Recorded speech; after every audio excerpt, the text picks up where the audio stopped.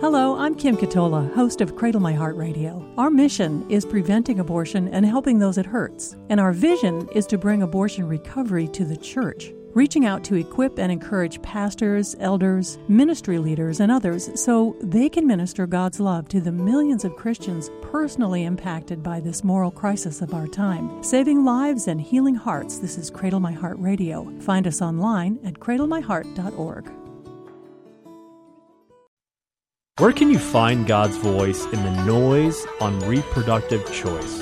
For over 1 million women and men each year, the question goes beyond politics to become much more pressing and personal, both before and after the choice. And we are called to love the little children just as God does. Listen to Cradle My Heart Radio with your host, Kim Katola, speaker, writer, and broadcaster, sharing God's truth to prevent abortion and help those it hurts. Learn more at cradlemyheart.org. Thank you so much for being here today because you are in store for a very special guest. We are welcoming to the program Catherine Davis, who is the founder and president of the Restoration Project.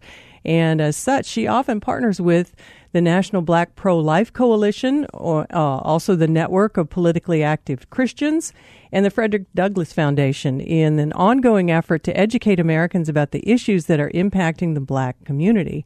And as a public speaker and civil rights champion, and also magna cum laude graduate of Tufts University, who attended University of Bridgeport School of Law, she is well equipped and well trained to address current events, to address what's happening in the church around the issues of our times. And in particular, her focus is on the issue of abortion and abortion in the black community. Catherine, it's a real pleasure to welcome you to Cradle My Heart Radio. I'm so happy to be here with you today, Kim.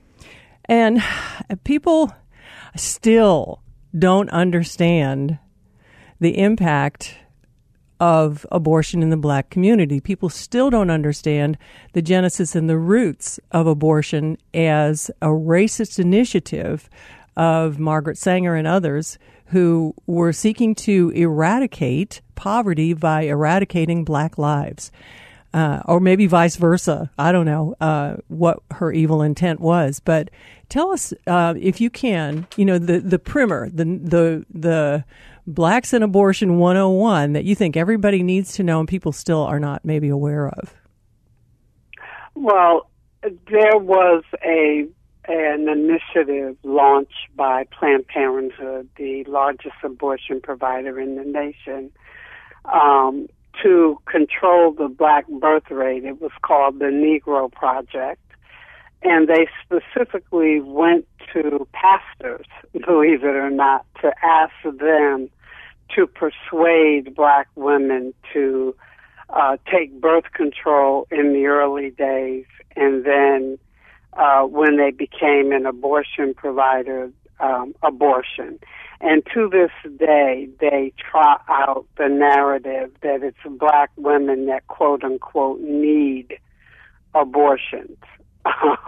And that black women's health care is going to be harmed if they can't get abortions. And so my organization, the Restoration Project, has been educating about that initiative and warning black women about the physical outcomes that are frequently attached to abortion. So that's it in a nutshell.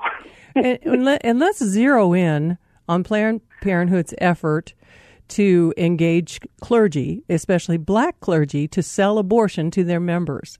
I don't think that's an overstatement. I mean, you mentioned this as, it's like, I don't know if it's a starting point of selling abortion to the masses in America. First, as you said, via birth control, because that was the line that needed to be crossed at that time, which is what we're talking about in the 1920s, Catherine, or was it more recent? The initiative was launched in 1939. 39, okay, so it was more recent. And it continues till today. I mean, it astounds me at times that people don't recognize that Planned Parenthood, in their own words, acknowledge being a systemically racist, white supremacist organization. And yet you don't hear those in the mainstream media talking about that. They never talk about that, but that's in fact what happened in 2020 when they said it very openly, that's, that they are, that's their identity, and that it was rooted in Margaret Sanger. So we have a real issue with educating, and a real issue when it comes to pastors. You have a senator from Georgia today, Raphael Warnock, who very proudly declares himself a quote-unquote pro-choice pastor. That's the most oxymoronic thing I've ever heard, but that's what he says.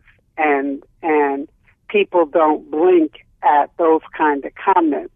But Raphael Warnock is today's Negro Project. He got thousands of dollars from Planned Parenthood to declare himself a pro-choice pastor.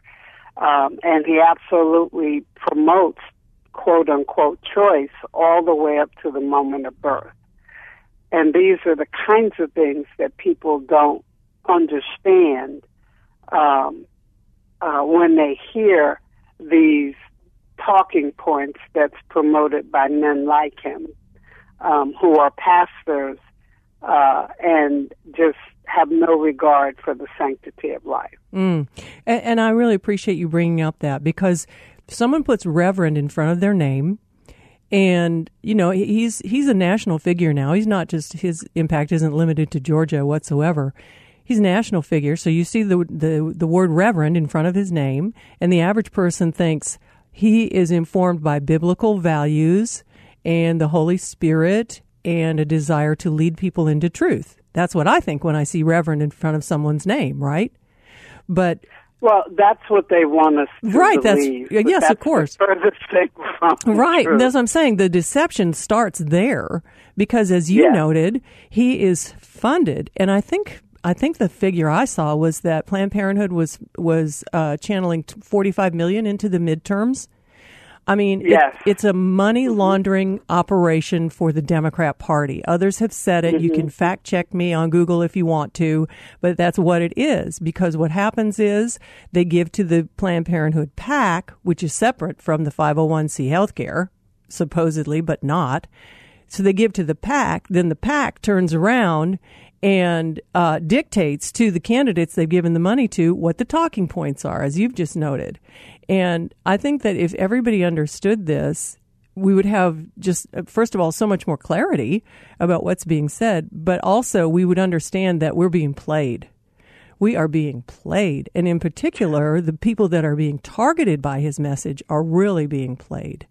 And I'd like you to react to that statement and just, is that taking it too far, or is that what's happening? I don't think it's taking it far enough, because you are absolutely right. We're being played. If you go back and connect the dots, which I have done, to the beginning of abortion in America, and even the beginning of birth control, it used to be illegal for a doctor to even prescribe birth control to a woman.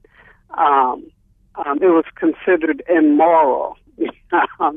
And Planned Parenthood deliberately set out to eliminate those laws from the books across the nation. They were called Comstock laws. And they succeeded. And when they succeeded, they then very pointedly pointed their so-called services. That's not health care at all. That is, in fact, creating a health care crisis in our communities towards one group in particular. They called us by name, the Negro Project. But at the same time that they were targeting the black community for their birth control and abortion services, you had other forces in our country that were coming into play to impact those kinds of decisions. You had the National Organization of Women, who very blatantly said they wanted to destroy the American family by destroying the American patriarch, by destroying monogamy through prostitution, promiscuity, eroticism, and homosexuality. You had a president in Richard Nixon who was all about population growth. He wanted, along with his commission, zero population growth. And so it was no surprise that they began to promote birth control through the Office of Population Affairs, and specifically targeting women of color. You had all of these forces that collided together to create this environment that it is okay to terminate the life of a child in the womb while at the same time destroying the American family. And women did that. My generation, baby boomers, did that. Yes. We opened the door to these forces that have no regard for life. And as a result of that, we are seeing death, if you will, playing out right before our eyes. Today, in the black community, we have an epidemic of breast cancer. There is a direct link between breast cancer and abortion that they still, to this day, will not talk about. We have an extreme premature birth rate in the black community, meaning our women's wombs are no longer strong enough to hold our children for 9 months. So these children are being born before they can sustain life, usually before 22 weeks. And so these children are dying. We have a huge psychological thing that's happening in our community today. I never heard of bipolar 30 years ago. But we have bipolar diagnoses that are particularly impacting the black community. And so we have a suicide rate that no one also is talking about that's directly attributable to the so-called health care of abortion. That's what their health care is. It is women dying from cancer, women not able to have children, women committing suicide, etc. And it's time to connect the dots, and it's time to be deliberate to coming back and restoring the American family and rejecting these doctrines and ideologies that have so destroyed our communities. I want to talk more about the role of the clergy, and I know that you've partnered with organizations like the Radiance Foundation and now the Human Coalition to, and I'm sure some of these outreaches include outreach to clergy, and I want to give you a chance to talk about that. But before we do that, Catherine, I want to ask you about, this idea that abortion was supposed to cure poverty. And so the pastors were going to, promote it to their flock so that they could have the American dream. They could have a better life with fewer children and more prosperity, right, in a nutshell. And so we know that hasn't happened. I mean, I think poverty rates have been pretty steady in the black community since forever. But I think it's also important to note, and I think I had a conversation with someone recently, Catherine. We were in Portland, and he had lived in Boston before that. And I don't know that he had been a Yankee all his life, but I mean, I grew up in Dallas, and we were talking about, different things about race and whatnot. It was kind of back in the George Floyd aftermath, the immediate aftermath. And his comments made it seem as if every single person, I said something about, with the black middle class. He said, there's no black middle class. And I said, you need to get out more, because The poverty rates among blacks, it's about 25%, and it's higher than whites, as far as I know. Now, I checked it after that conversation, which was a couple of years ago now. But help us understand this stereotype that there's this monolithic black community, and they're all poor, and they all need somebody to come and save them from themselves with abortion and other interventions that are actually, of course, not addressing poverty, but instead killing people. Talk about the economic basis for this. There is none, and that's the thing that makes me angry at times, because the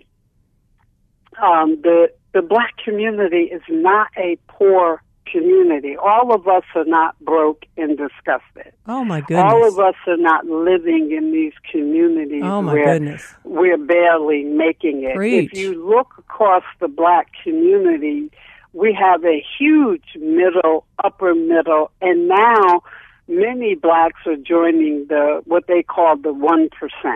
Right? Yes. You've got athletes everywhere you look with multi-million-dollar contracts. You've got a whole industry of rappers, and I absolutely abhor rap. But they are wealthy young people. Entrepreneurs with shoe lines, right? Millions of dollars. Yes. You have entertainers. You know, we could run down the list of actors and actresses and authors and inventors. We have children who are inventing things that people need today. I can remember reading about this 12-year-old kid who invented a system that will warn a parent if they left their baby in the car. A 12-year-old. But we don't celebrate that because we buy this. If there is such a thing as a big lie, it is this, that black people are poor, and all of us are in poverty. That's just not true. It Disadvantaged. never has been true. Mm-hmm. Yes. You know, and we at one time were a very thriving community. We had everything. That you can, every genre of life that required you to have knowledge, skill, ability. We had that. Why? Because we grew up in a segregated society. So we couldn't go to the doctors, the lawyers, the insurance companies, the et cetera, the restaurants, the hotels. So guess what we did? We had our own. And we forget that in this narrative of that somehow killing our children is going to increase our abilities economically. That's just not true. There is a congresswoman today who is making six figures like all the other Congress people, right? And she stands up very proudly and talks about how she didn't have one dime to call an ambulance back when she was pregnant with her child, but Planned Parenthood. So she's saying Planned Parenthood would have enabled me to kill my child. But because she was poor, she didn't have one dime, and yet you are standing in the most powerful house in the world today, making six figures. So whatever your economic status was, it wasn't permanent. Right. And that's the thing we need to talk about. So yes, you may have cyclical employment. There may be some days that are better than other days, but none of it is permanent. It is a temporary state of affairs. And every person that is in poverty today, which is about 18%, from what I'm looking at when they added it up back in 2019. 19% of blacks, they have the same opportunity to come out of that poverty state through their achievements, whether it's sports or entertainment or education. We all have that equal ability. And those are the things we should be talking about and encouraging our young people towards, rather than this mindset that has been unleashed across the nation through organizations like Black Lives Matter, who also wanted to destroy the nuclear family. Yes. We got to get understanding, and that's what my organization is about today. Let's get understanding of what's impacting our communities, and let's look at our children for who God said they are, not who man said they are. God said our children are blessings, not curses. And so we should be able to change the narrative so that all of our children have those opportunities, that the same opportunities that we had back in the day. You know? Yes. That is where my heart is and what I am pushing towards. And so I do work with churches. In fact, some of the work that I had done was with the Church of God in Christ, which is the largest black denomination in the country. And in 2019, that denomination did something that no other black denomination has done just yet. We're praying for them to come. And that is, they did a resolution that was unanimously passed that they are a pro-life denomination. And it's directly because of the educational efforts that myself and people like Dean Nelson with the Frederick Douglass Foundation did directly with the Church of God in Christ. And so today, they will promote life in every way. They're forming pregnancy centers, which, by the way, are under attack from those who don't want women to choose life. They are helping with the medical expenses that poorer women may have, etc. A whole denomination with millions of blacks across the world. That is the direction that I am praying the other denominations, the Baptists, the AME Zions, the Black Nazarenes, etc., that they will see the light and do the work that God has set before them and reject the lies that the abortion industry has been so successfully promoting among them. And that's inspiring, and I appreciate you mentioning that because I remember that was being worked on the last time that you and I talked, which is some years ago now. Catherine Davis, our guest, she's also the author of The Fight for Life, Taking It to the Street, and The Fight for Life, Turning the Wounded into Warriors. And with only about 3-4 minutes remaining, Catherine, what is that action plan for the wounded pastor, let's say, the wounded church leader, the wounded woman who wants to lead a Bible study at her church, but she's wounded and she doesn't even know how to address this abortion in her past? Because let's face it, it has happened to church leaders just as everyone else, because they recruit from the human race too, right? So what is the action plan for turning the wounded into warriors as we close? Well, we've got to bring the message of healing. We've got to let them know that God is not condemning them. That was not the unpardonable sin, and that they can be healed. So we must make healing available across the board. There's been some recent studies, unfortunately, that most women and men would not turn to the church to get that healing. And that is probably because so many of them have had abortions themselves or participated in an abortion at some point in their lives. And so we must get to them to help them understand that they can be forgiven for the poor decision-making they did at one point in their lives, because God's not holding it against any of them. And He will freely forgive them, and it's as simple as them asking. And then we have to help them understand that they can forgive themselves, because that's one of the things we tend to hold on to, that burden of guilt and shame because we participated in a decision that turned out it wasn't all that was promised. It didn't change the trajectory of my life for the good, and in fact put me in greater bondage. And, I kind of did that to myself mentality, so we find it hard to forgive ourselves. But there are programs all across the nation that would help them. And for those that wouldn't go to a church-based group, there is an organization called Support After Abortion that is not affiliated with any church denomination. They're nonpartisan. There's great anonymity with them, so no one has to know except you and God.